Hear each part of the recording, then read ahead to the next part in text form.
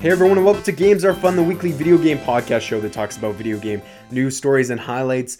I'm your host, Luke Armstrong. Thank you for joining me on another episode. If this is your first episode of Games Are Fun, welcome. I hope you enjoy your stay. Thank you very much for coming. Of course, for those of you who don't know, and just a reminder to everyone else, Games Are Fun is available every Tuesday at Mountain Time. No, every Tuesday at 10 a.m. Mountain Daylight Time. And here's a little thing. I hate daylight savings time. It is the worst. Like today specifically, it was just like I'm outside at 4:30 p.m. and it's dark out and it is miserable because by 5:30 it's dark, it's nighttime.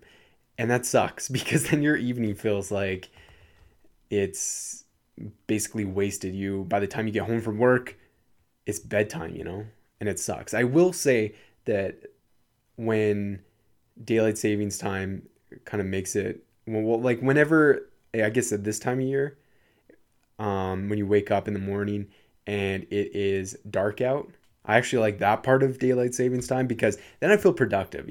I'm up and at 'em before the sun comes up. I'm being productive. I'm getting things done. Not really, but it makes me feel like a better person, and so I like it, that side of it. Everything else can go away. So if there's just that aspect of it that I could experience year round, I'd be game. I'd be totally cool for that. But anyways, Games Are Fun is available every Tuesday, 10 a.m. Mountain Daylight Time. If you want to make sure you don't miss a show, you know what you could do? You could head over to iTunes, Google Play, Castbox, or SoundCloud and subscribe to the show and set up those notifications so you know every time there's a new episode of Games Are Fun. What's happening in today's episode? Well, there's a lot of stories from last week that there's a couple stories that broke, I think like a day after I recorded last week's episode.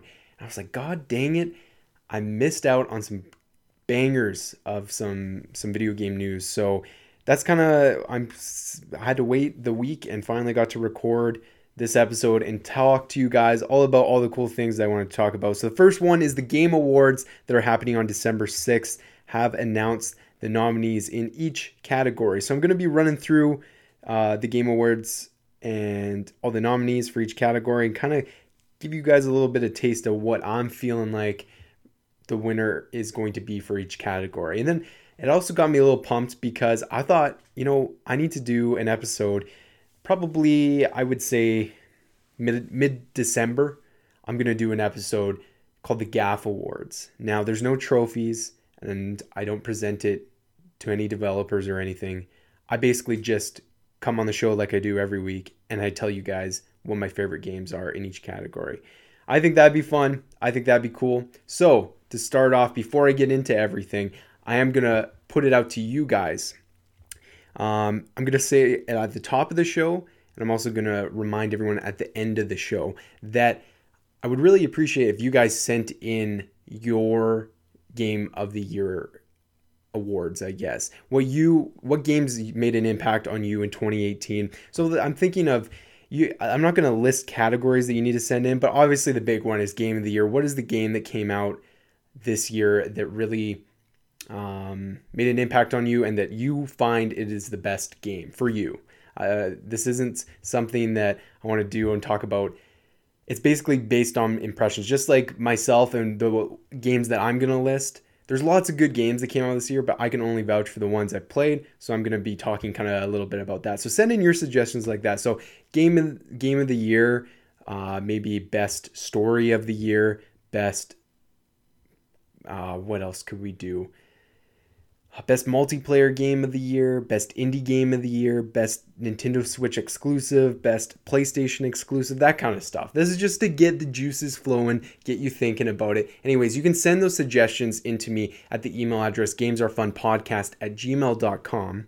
I'm also going to post a post. I'm going to post a post on Facebook, and that you could comment on there and send in your suggestions that way. Or you could go over to Twitter at GamesAreFun_. I know, not a great Twitter handle. I got to change that. But, tweet at me, games. And yeah, I'll read them out on next week's show. Or not next week's, but when I do my Game Awards.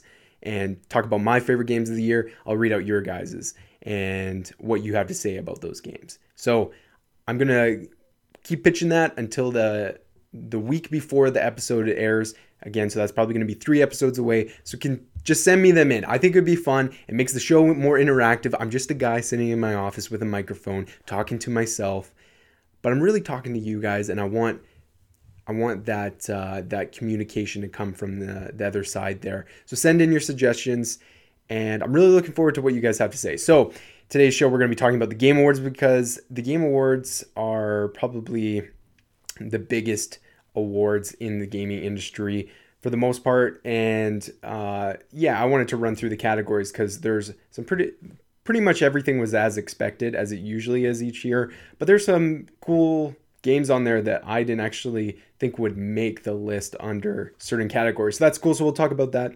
And then big news last week, crazy news actually. This is like blew up on the internet. PlayStation is not going to be at E3 2019. Big story.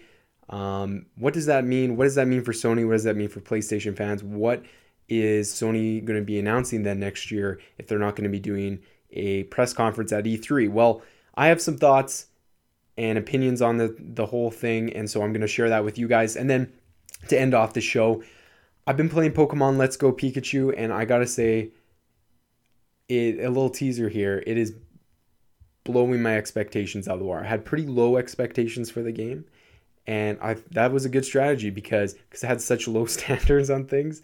I'm caught off guard, I'm surprised, and the game's actually a lot better than I expected. And so I'm going to give you my thoughts and impressions on the game. I'm only like 2.5 hours into it. I haven't really taken a deep enough dive to give you a full review of it, but I could share some cool things that I like about it. So that's what the episode looks like. So sit back, relax, enjoy, and let's get to it. So the Game Awards happen every December, and I would say for the most part in years past, the big award obviously is Game of the Year, and I would say I've agreed with majority of the nominees and winners from years past. And I'm talking about specifically the Game Awards since they started in 2014. Of course, you had Spike TV's Video Game Awards. Those are dead now, and this is the new. Jeff has revamped the awards. It's a new thing that started in 2014, and it's definitely better. It's a great ceremony to highlight games in the industry and developers in the industry, but it's also really sweet because we get cool announcements and stuff from it as well, and cool like exclusive trailers for new games that haven't been announced yet. So it's a really awesome show altogether, right? For a multitude of reasons.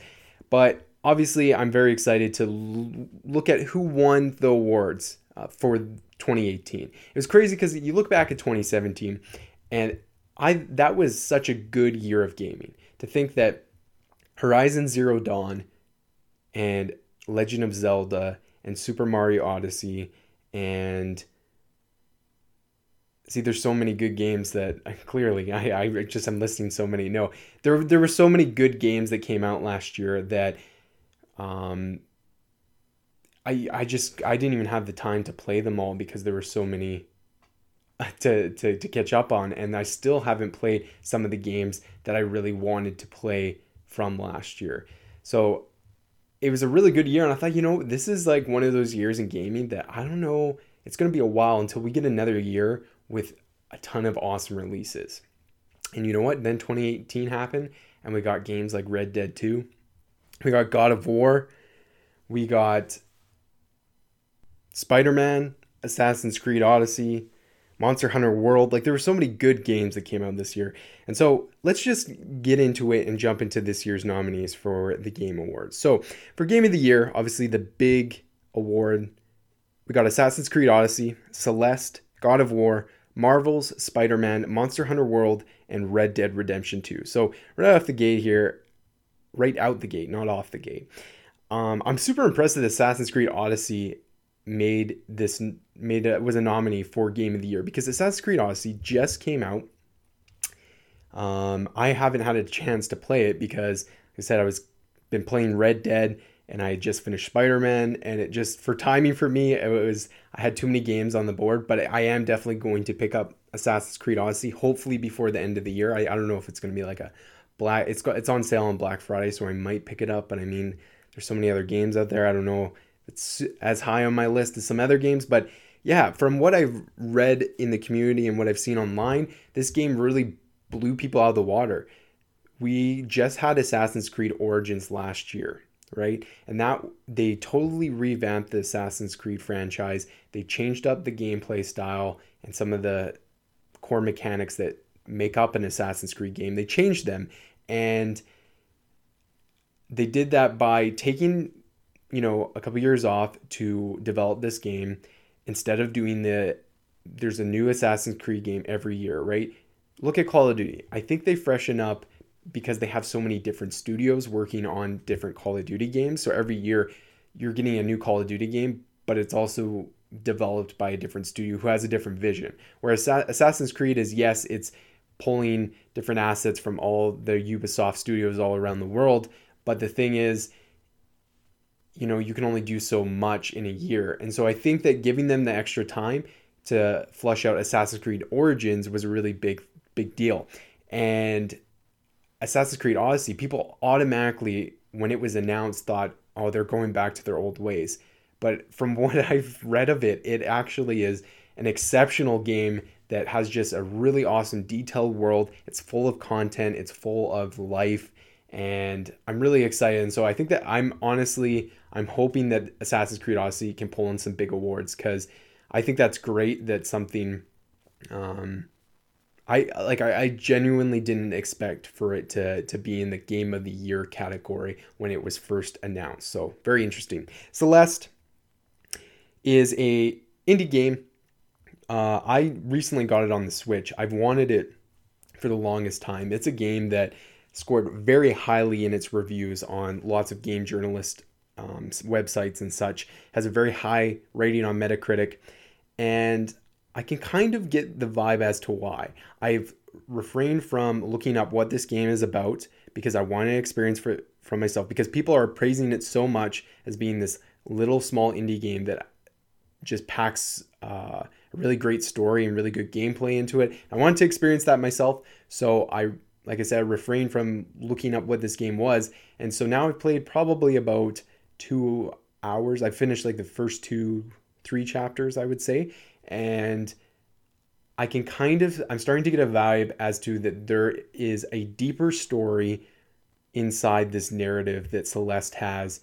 And I'm really excited to see where it goes. It isn't, everyone looks at it and thinks it's just this 2D platformer, but I have the impression that this game has a lot more. So if you're looking for a cheaper game, because I know games are expensive nowadays, and you're looking for a game that's on the less expensive side, check out Celeste. I think you'll have fun with it. I'm having a blast with it, and it's really cool that an indie game like this is a nominee for Game of the Year. And then we have God of War. I mean, again, I can't speak too much of this. This is probably a game I'm actually going to buy on Black Friday because it's down to like $29.99. And people are like, why have you waited so long to play God of War? It is definitely one of the best games of the year, if not one of the best games of this generation. The thing is, at the time when God of War came out in the spring, it was at a time where I didn't have a lot of disposable income, and I couldn't just dish out $80 for a game right then and there. So I was like, okay, I'll wait for a bit, and then, life happens and you kind of forget about it. And then by the time you want to go back to it, there's other things that have come up that are fresher and newer, and the conversation is surrounding them. And so it's like, everyone's kind of moved on from God of War. Not that they don't like it. A lot of people still are. I think this is probably going to be the winner of Game of the Year. But, the conversation in the industry is on other games like Spider-Man and Red Dead. And so when it came time for those ones, I'm like, I want to hit that mark and get the games when they release this fall. So I'm excited to go and experience it myself. It's really cool because I think the thing with Game Awards is people have to remember that it's the entire year, right? We have games like God of War came out on the first half of the year, and then we have games like Red Dead 2 who came out, just a couple weeks ago and are very fresh in our memory, or Spider-Man that came out a couple months ago. And I think it's important to tap in if we really had a good experience. Like Zelda had this last year, right? That even though there was great games at the end of the year, and those games are probably fresher in people's minds when they were voting and such, they still could tap into the experience that they had with Zelda from earlier in the year, and it held up for the entire year. That they, by the end of the year, they still felt so strongly about Zelda that they thought it deserved Game of the Year. So I think God of War is one of those games that can do that. So I'm really excited to finally experience it. Yeah, and then we have Marvel's Spider-Man. Of course, I've talked about this game on the show. I got it day and date. I did a whole episode on my impressions on it, and it is hands down one of the funnest games I've ever played. The mechanics in it are some of the best mechanics I've ever experienced in playing a video game. Just how you traverse across the city and web sling, and the fighting mechanics and the combat system are just incredible. I platinumed that game. I 100%ed it. I have not done any DLC stuff, but I think eventually I'm going to purchase those DLC packs so I can jump back into Spider-Man, or I can swing back into Spider-Man. And then we have Monster Hunter World, again, a game that came out in January of 2018. Again, not a big Monster Hunter fan. I've kind of checked out the games here and there. This one, from what I understand, is quite different from the rest of the series, who have kind of were popularized on handheld systems like the 3DS and PSP. And so, yeah, I'm not going to lie, I probably am not going to experience Monster Hunter World before the end of the year. This is probably something that I might pick up when it gets discounted. And I think that's just because it's a multiplayer heavy game. I don't really have a lot of friends, if any, who would be interested in this game. So I don't think it's necessarily the game for me. Nonetheless, I think from what I've, again, watched online on Twitch, I've watched streams of it, I've seen reviews, and I think it's, again, a game deserving of the Game of the Year award. And then Red Dead Redemption 2, of course, I don't even need to explain why this would be a game that is worthy of Game of the Year, because it's exceptional. I rolled credits on Red Dead Redemption 2 probably a week ago, and that took me about 65 hours, and I completed about 80%, 85% of the game through that. And I'm talking about missions and stranger encounters and that kind of stuff. I'm not talking about going and hunting every animal and fishing every fish. Do you even fishing a fish? Is that fishing a fish? I think that's a thing. Anyways, I really honestly think that it's going to be down to God of War and Red Dead Redemption 2. But from what I've seen in the community and the industry, I think the Game of the Year is going to go to God of War. So we'll have to wait and see. So let's go on with the other categories. I'm not going to I wanted to do a deep dive into each one of those nominees for Game of the Year. I'm not going to do that for every category. So I'm just going to list the rest here. So Best Ongoing Game. Award to a game for outstanding development of ongoing content that evolves the player experience over time. So you got Destiny 2 Forsaken, Fortnite, No Man's Sky, which is very interesting in my opinion, Overwatch, and Tom Clancy's Rainbow Six Siege. Out of those, just reading, my bet is on Fortnite. I don't really think No Man's Sky has a chance. Overwatch, I would say in the last year has at least... I can't say this because I'm sure that, the Overwatch community is huge, but I would say Fortnite still has the upper hand on games like that, and for sure over Destiny and Rainbow Six Siege as well. Best Game Direction. Award to a game studio for outstanding creative vision and innovation in game direction and design. So you have A Way Out by Hazelight Studios. That's that game. If you watched the Game Awards last year, you know exactly who's responsible for A Way Out. He's the guy that said F the Oscars. Look up that clip on YouTube if you haven't seen it. Definitely one of the best moments from the Game Awards last year. You got Detroit Become Human. I played about half of Detroit Become Human. I borrowed it from the library. I had to return it. But now that I'm done Red Dead 2, I am put back on the wait list because there's like 80, it's a newer game. And so there's like a bunch of people ahead of me again. And so I have to go through the system again until I get the game back. And then hopefully I can go back to Detroit Become Human. Then you have God of War, Marvel Spider-Man, and Red Dead 2. Best Narrative for outstanding storytelling and narrative development in a game. Detroit Become Human, God of War, Life is Strange 2 Episode 1, Marvel Spider-Man, and Red Dead Redemption 2. Best Art Direction for outstanding creative and or technical achievement in artistic design and animation. Assassin's Creed Odyssey, God of War, Octopath Traveler, that's that Nintendo Switch exclusive, Red Dead Redemption 2, and Return of the Obra Dinn, which I had never heard of until I looked through this nomination list. And looking at the art style of it, I can understand why it's getting a nominee. Just go look up Return of the Obra Dinn and you will see exactly what I mean. Best Score / Music, presented by Spotify. For outstanding music inclusive of score, original song, and or licensed soundtrack. So you have Celeste, God of War, Marvel, Spider-Man, Ni no Kuni 2, Revenant Kingdom, Octopath Traveler, and Red Dead Redemption 2. Best Audio Design, presented by Dolby. Recognizing the best in-game audio and sound design. Call of Duty Black Ops 4, Forza Horizon 4, God of War, Marvel Spider-Man, and Red Dead Redemption 2. Best Performance, award to the individual for voice over acting, motion, and or performance capture. So you have Brian Deckard as Connor from Detroit Become Human. You have Christopher Judge as Kratos from God of War. Oh, geez. Melissa, I can't say it. Melissanthi Mahut as Cassandra, Assassin's Creed Odyssey. I probably butchered that. Roger Clark as Arthur Morgan, Red Dead Redemption 2, and Yuri Lowenthal as Peter Parker, Marvel Spider-Man. Games for impact. So for a thought-provoking game with a profound pro-social meaning or message. So you have 11:11 Memories Retold, Celeste, Florence. Just a side note, Florence is going to come up again, but Florence is a mobile game that's like $3 or $4 on Google Play and iOS. Just go and download the game. It's like an hour long. It has an extremely thought-provoking, like it fits the definition for games for impact. Seriously, highly recommend it. Go do it now. It's like $3.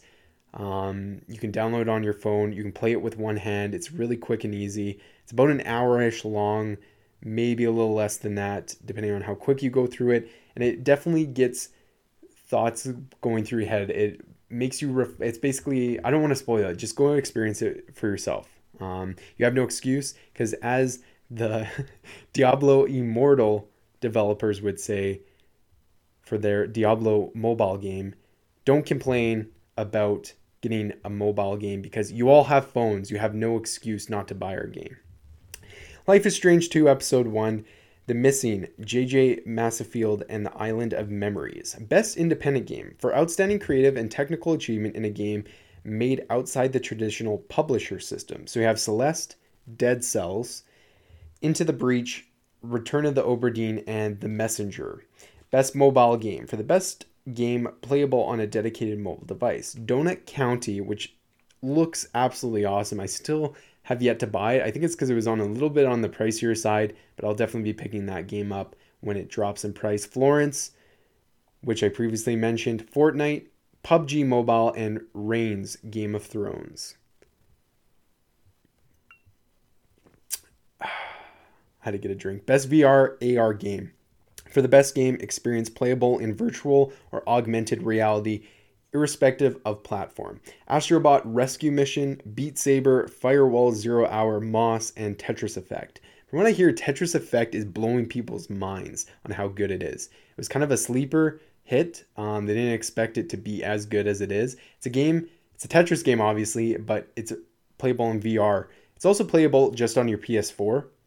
But I really want to experience that game in VR. Coleman Dean, you got that PlayStation VR. I got to get this game, bring it over so we can experience it. I'll message you, Coleman, and we'll set something up. Best action game: Call of Duty Black Ops 4, Dead Cells, Destiny 2 Forsaken, Far Cry 5, and Mega Man 11, which is actually quite surprising. Best action/adventure game. Sorry, I should read the definitions. Best action game, which I previously went over, is for the best game in the action genre focused on combat. And the best action adventure game for the best action adventure game combining combat with traversal and puzzle solving. So those are the difference between those awards. So for best action adventure, you got Assassin's Creed Odyssey, God of War, Marvel Spider-Man, Red Dead Redemption 2, and Shadow of the Tomb Raider. Best RPG for the best game designed with rich player character customization and progression, including massively multiplayer experiences. So you got Dragon Quest XI, Echoes of an Elusive Age, Monster Hunter World, Ni no Kuni 2, Revenant Kingdom, Octopath Traveler, and Pillars of Eternity 2, Deadfire. Best fighting game: Blaze Blue Cross Tag Battle, Dragon Ball FighterZ, Soul Calibur 7? 6. I gotta learn to read numeral Romanos. Street Fighter 5 Arcade Edition. And then for best family game, for the best game appropriate for family play, irrespective of genre or platform: Mario Tennis Aces, Nintendo Labo, Overcooked 2, Starlink Battle for Atlas, and Super Mario Party. Best strategy game, best game focused on real-time or turn-based strategy gameplay, irrespective of platform: The Banner Saga 3, Battletech, Frostpunk, Into the Breach, and Valkyria Chronicles 4. Best sports racing game, for the best traditional and non-traditional sports and racing game: FIFA 19, Forza Horizon 4, Mario Tennis Aces, and NBA 2K19, and Pro Evolution Soccer 2019. Best multiplayer game: Call of Duty Black Ops 4, Destiny 2 Forsaken, Fortnite, Monster Hunter World, and Sea of Thieves. Shout out to Sea of Thieves for getting a nomination. I didn't, to be honest, really fun game. I didn't think it would make a nominee for a game award, but that's really cool. Best student game: Combat 2018, Dash Khazar, Jera, Lif, and RE Charge. Best debut indie game: Donut County, Florence, Moss, The Messenger, and Yoku's Island Express. Best esports game: Counter-Strike Go, Dota 2, Fortnite, League of Legends, Overwatch. And then this is stuff that it's so foreign to me. I have no idea. Best esports player presented by Omen by HB. Dominique Sonic Fox McLean, Hajime Takaido Tenaguchi. Oh my gosh. I am so bad at pronouncing names. You know what? Yeah, bunch of no disrespect. I can't. Some of these are like their gamer tags, and I just can't do it. Yeah. And then best esports team: Astralis, Cloud9, Fnatic, London Spitfire, and OG. Best esports coach: same thing.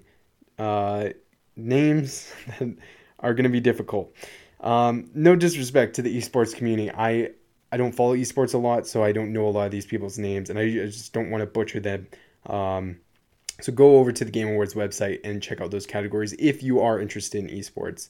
And then there's the best esports event, best esports host, best esports moment, and then content creator of the year. And that's it. That is the nominees and categories for the Game Awards. So I'm really interested to see who polls win, who polls bin. Oh my gosh. Who pulls in the big win? You have a lot of games like Red Dead Redemption 2, Spider-Man, God of War, who are nominees in a bunch of categories, so we'll see what happens there. I'm really excited. December 6th, make sure you check it out if you want to see who wins. All right, now getting into a very, very big story that I honestly thought was a fake article when it was announced. Like it was some sort of fake leak, because it kind of leaked before Sony officially announced it.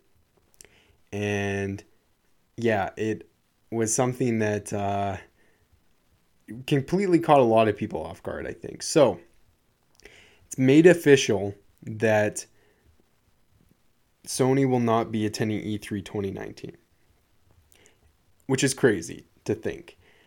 This is the first time that Sony is not attending E3, and since E3 has started, Sony's always been there, and so this is the first time in the history of E3 that that's happened. And so Jason Schreier over at Kotaku.com has the whole story. Sony is skipping E3 2019.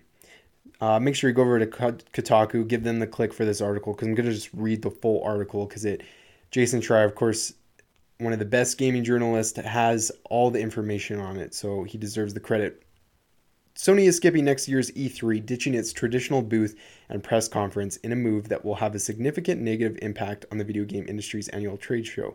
The Entertainment Software Association, the lobbyist group that runs E3, confirmed the news today, as did Sony. And so here's the quote: "As the industry evolves, Sony Interactive Entertainment continues to look for inventive opportunities to engage the community," said Sony in a statement. "PlayStation fans mean the world to us, and we always want to innovate, think differently, and experiment with new ways to delight gamers as a result. As a result, we have decided not to participate in E3 in 2019. We are exploring new and familiar ways to engage our community in 2019 and can't wait to share our plans with you." This is yet another blow to the annual Los Angeles trade show, which has seen multiple publishers drop out over the past few years. Electronic Arts now holds its own event in Hollywood in the days leading up to E3, while last year Microsoft rented out a theater at LA Live, a few minutes away from the convention center where E3 takes place. Nintendo has spent the past 5 years eschewing traditional press conferences in favor of pre-recorded videos. With Sony gone, one of E3's other marquee press conferences will now also not be present in 2019. Sony also typically occupies a massive chunk of one of the convention center's 2 main halls, so the company's absence will leave a significant hole for the ESA to fill. The move makes sense for Sony, as the company's 2019 presser would presumably revolve around 3 of 4 games it showcased last year: Death Stranding, The Last of Us 2, and Ghost of Tsushima, none of which currently have release dates. All 3 are expected to come out in the latter half of 2019 or later. Sony also skipped this year's PlayStation Experience, a conference that is held every December from 2014 through 2017. It's also yet another hint at the timing of Sony's next PlayStation. Based on conversations with developers across the industry, Jason Schreier expects the PlayStation 5 to be released in 2020, and the publisher skipping E3 2019 certainly points to that. So, a lot to tackle here. As Jason kind of mentioned, E3, as the years have gone on, we've seen a lot of changes up from major big dogs like Microsoft, Nintendo, EA, and now Sony pulling out completely. And so this is kind of a big surprise, because this is the biggest press conference event every year in the gaming industry. It's a place to show the industry, everyone else in the industry, all the stakeholders, all the gamers, all the fans, what you have cooking in the oven, right? That's where all the major news for new games are released. New game announcements that haven't been announced yet are announced at E3 press conferences. They're big. It's a big deal. That's when we started. Games Are Fun was actually around E3 2018, and there's a lot of hype around this event. And so the fact that PlayStation, probably the king daddy of the console gaming world, is pulling out of the biggest event is pretty interesting. There's a lot of things going on there. Here's what I think it means. And a lot of people are probably line up with the same kind of thoughts. This is kind of a general hypothesis that is probably shared among a lot of people in the industry. And I think it means that Sony is planning some sort of event of their own next year. I don't necessarily believe that it's going to happen around E3's time. I think it could happen later in the year. I think that would make more sense. It's definitely not going to happen before E3. I think we're looking at maybe the fall or maybe even winter. Now, the dangers with that is that that's a year away, and that's a long time to stay silent for a press conference event, right? Nintendo does their directs like once every couple months, and then they have their big direct for E3, and then they have Nintendo Treehouse Live where they show all these games. So they are constantly making announcements throughout the year. Microsoft, of course, we just had the X018 event, so we're fresh on kind of an Xbox press conference. Who knows? Maybe Microsoft will do something before E3. highly doubt it. But then they have E3, and then maybe they'll come around for XO19. Who knows? Again, doubtful, but they have potential of having a lot of press for Microsoft. And so it's interesting because their competitors are going to be able to show off all the new things that they're working on. So unless Sony has to have some sort of plan. I think they're going to stay silent and they're going to drop a bomb. If they don't, it's going to be a huge mistake, because if they just eventually come up with some sort of press conference, let's say they skip E3 2019 and next year we just get PlayStation Experience like we have in years past, and it's very similar, pretty low-key announcements, maybe we get some release dates, I think that is going to not do very well for PlayStation. But I genuinely think that there is going to possibly be a PlayStation 5 announcement next year, and they're going to do it at their own event, and it's going to be kind of the setup for the next generation, kind of similar how Microsoft has aimed a lot of their events recently. I think that's what's going to happen. So that's just my thoughts on what Sony has maybe planned. The other aspect of it is, think of all the third-party developers who come and get a spot on Sony stage, right? You have big deals with people like Activision, with Call of Duty, with their content always coming first to PlayStation. You have all these developers that make a lot of sales on PlayStation because PlayStation is the number one selling console currently. And it'll be interesting to see if Microsoft is able to pull in even bigger third-party studios. We saw a lot at this last E3 for Microsoft, but if they're able to pull in some really awesome third parties to make their announcements on Microsoft's stage, that's going to do really good things for Microsoft. Even though the games are going to be available on PlayStation or possibly on Nintendo Switch or PC or whatever, it's going to make an impact if a game is announced and it's associated to Microsoft, right? That's going to push sales. That's just business 101, okay? I know business.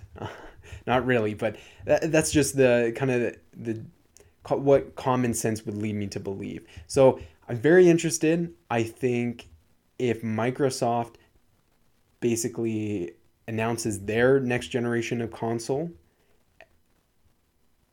and PlayStation hesitates and doesn't do it in the right way, it's really going to benefit Microsoft at getting a little bit closer to a fresh start next generation. Whereas I think PS4 definitely beat them to the punch on this generation, announcing the PS4 after the Xbox One and doing a much better job at showing what the PS4 is going to be for gamers. That's why PS4 sold, right? We look at last generation, a lot of people would say Xbox 360 was definitely the superior console compared to the PlayStation 3. Again, I can't speak for everybody, but I would say that would be the overall consensus on that. So it'll be interesting. Will we swap back, or will Sony be able to remain on top? It's really interesting. So big news. Only time will tell. I, of course, will continue to update as stories come out. If Sony do make, I don't expect any announcements for the rest of the year, but next year we'll probably hear some more from Sony on what their plans are for next year, seeing as they're not going to be at E3 now. And then lastly, the last topic of the show, Let's Go Pokemon Let's Go Pikachu and Let's Go Eevee. So I got Pokemon Let's Go Pikachu because, I like Eevee, but I don't get the hype around Eevee, honestly. I like that Eevee can evolve. His evolutions are great, but I had to go with Pikachu. So I got Pokemon Let's Go Pikachu, and now when I knew there was a Pokemon game coming to Switch and that this was announced, I, like a lot of Pokemon fans, were a little bit disappointed. Now, a part of me is still saying, okay, next year we have a new generation of Pokemon. That's the next gen Pokemon game that we're all expecting. I'm a little worried because I'm worried that I'm going to overhype it in my mind and that next year the Pokemon game is going to come out and it's going to be a little disappointing. Well, the opposite of that happened, where I was had low expectations for Pokemon Let's Go Pikachu, and I've been playing it now, and it's actually a really good game, in my opinion. I'm actually having a lot of fun with it. So I got the game. Like I said at the top of the show, I played about 2.5 hours worth. So Pokemon Let's Go Pikachu is a reimagining of, Pokemon Yellow from back in the day. First of all, the game looks awesome. Visually, it looks amazing. I've played the 3DS Pokemon games, the most recent releases, and those games look great too, don't get me wrong, but you can't deny that the picture and the smoothness of everything just seems really good on the Switch. Not to mention that it's a hybrid and you could throw it up on your TV if you wanted to. That's really cool as well. I have some thoughts that I gathered from just playing it. First thing is, they said that Pokemon Let's Go Pikachu is going to be aimed at a younger audience and for the casual gamer who maybe is not familiar with the Pokemon series. That's why I was so turned off by this game. I was thinking that this game was going to be a complete joke, basically a Pokemon Go mixed with some elements of the RPG Pokemon games, and that's what we were going to end up with. But thankfully, there's actually a lot more depth to it than I expected. So the first thing that I wanted to talk about is there is no wild encounters with Pokemon where you battle them. No battles in the wild. All the Pokemon encounters aren't randomly triggered. You encounter Pokemon you actually see them on the map. So you see the map and you see the Pokemon walking around in the grass, and you actually go up to the Pokemon, make contact with it, and then that initiates basically an opportunity for you to catch that Pokemon. You can't battle it. And so this was announced when the details of the game were released. And to be honest with you, I was okay with the random encounters because although I kind of like the grind and using the random encounters to level up my Pokemon and get good at battling, it also sucked and could be really tedious and really inconvenient, especially like when you're in a cave or something and you walk 1 foot, Zubat, walk another foot, Geodude's coming at you. You can't make it 10 feet without encountering a Pokemon. Like, you're buying 70 repels so that you can repel all these Pokemon and not have to deal with their stupid random encounters. So I have to say that I do like that aspect of it, and I was worried that because it would just be catching, that I'd take the fun out of it. But the catching is really cool because you gain XP from catching it, so it is making it really easy for your Pokemon to level up. Like, all your Pokemon in your party level up when you catch a Pokemon. So there's a little bit of that is like, come on, like, that's a little easy. I like to level my Pokemon up. It takes out the skill of having to grind, like I said, battling wild Pokemon to get your Pokemon to a certain level so you're ready for the next gym. But again, it's going back to that thing that this is a game aimed for kids and a younger audience, so I get why they did that. So to be honest with you, I'm okay with the catching system. It's great. I've caught a lot of Pokemon. I like how easy it is. It's cool because now you don't have to go to the Pokemon Center and boot up a PC and go into your your Pokemon box and withdraw Pokemon, deposit Pokemon. Now you can all do that on the fly while you're out and about in the world. You can choose what 6 Pokemon are in your party and you can swap in between as you go, which is really nice. I like that aspect of it. That's a cool thing I like.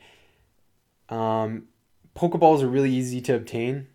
You basically get a Pokemon every time you... So there are battles. I should mention that there are still battles with like people you encounter, and there are more than I thought there were going to be. The way I was worried is that there was going to be battling with something that was going to be something that was almost non-existent in the game, and thankfully there's still lots of opportunity to battle. I'm okay with that. The battles are way too easy. So far, like I said, I've beat the first gym. I'm about 2.5 hours in. Every like random person I've battled out on the routes and stuff have 1 Pokemon. So like you beat the 1 Pokemon and you're good to go and you continue on. So that's interesting, but I can't complain too much. The gym system is the same, but different in the sense that you're still battling Brock, you're still battling Misty from Pokemon Yellow. But the thing is when you go to the gym, they actually restrict you in a way that actually will help you battle. And again, that is definitely shown to help younger players. It basically recommends, it doesn't recommend, it won't actually let you go into the gym unless you meet the certain requirements, like you have a grass type Pokemon for Brock or whatever. It's that kind of stuff that is helping the younger audience get good at the game.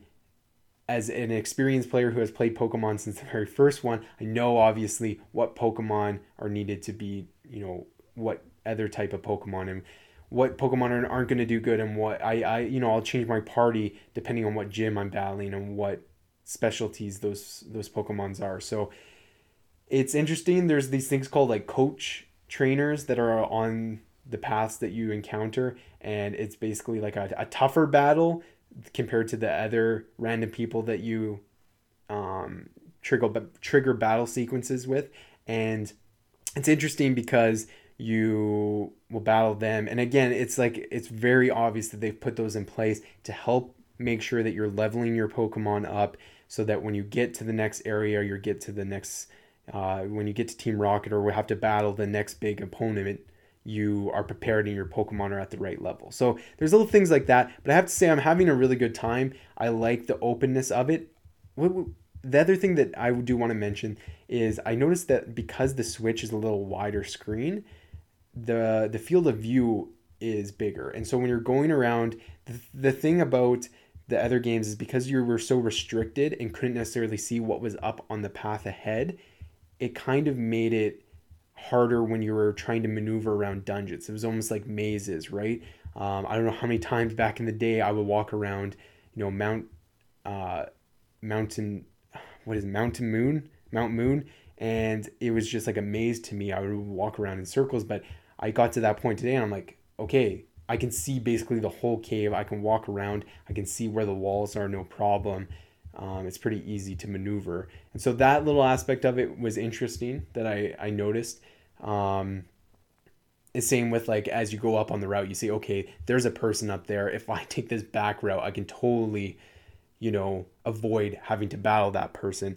Whereas back in the day, you would turn a corner, it's like, oh, dang, I triggered a battle sequence with this person because they spotted me, right? So the field of view thing is interesting. I did take note in that early on, but to be honest, I like it. It's enjoyable. It's a very casual game that I'm having fun with. It's great to have another Pokemon game. I'm excited to be able to import some of my Pokemon Go Pokemon into the game. That's really cool. But I think it's a good filler game for the time being. If I were to rate it out of 10 just based on my 2.5 hours, I'm at probably a 7 out of 10.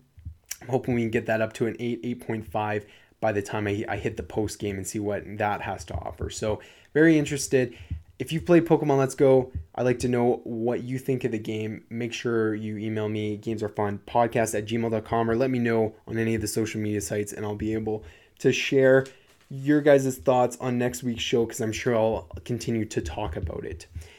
All right, so let's get into last week's question of the week. So I asked you guys, what did I ask you guys? I need to pull up your guys' response to refresh my memory on what last week's question was. Oh yeah, that's right.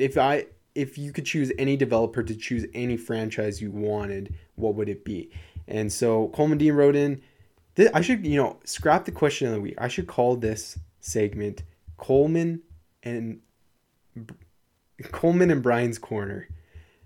This is Coleman and Brian's segment where they write in and to one of my questions I ask each week with their answer, because that's basically what it is. But I like it. It's probably one of my favorite parts of the show is hearing what Coleman and Brian have to say, the two GAF community members. So Coleman says, if I could choose any developer to develop a game, it would be for DICE to develop a cinematic story-driven 007 game. It'd be super interesting to see the developers of the most cinematic and exciting first-person shooter games to give the 006 series a try. That's sweet. I definitely can relate to that. I remember back in the day that I kind of talked about this on my video game history episode, that 007 was kind of my introductory into first-person shooters. Obviously with GoldenEye, but even on the PlayStation 2 generation, I bought all these licensed James Bond games, and that would be really sweet to see, DICE, who's really good at first-person shooters. You have Battlefield, you have Battlefront, beautiful first-person shooters to take on a 007 game.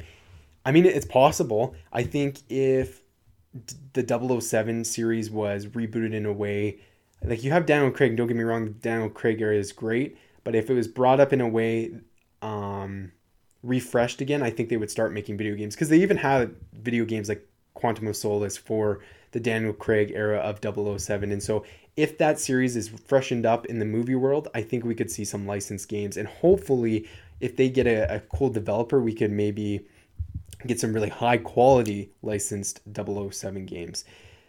So yeah, I think that'd be sweet. And then Brian Paquin writes in, let me pull it up here. I got to scroll through and make sure I find it.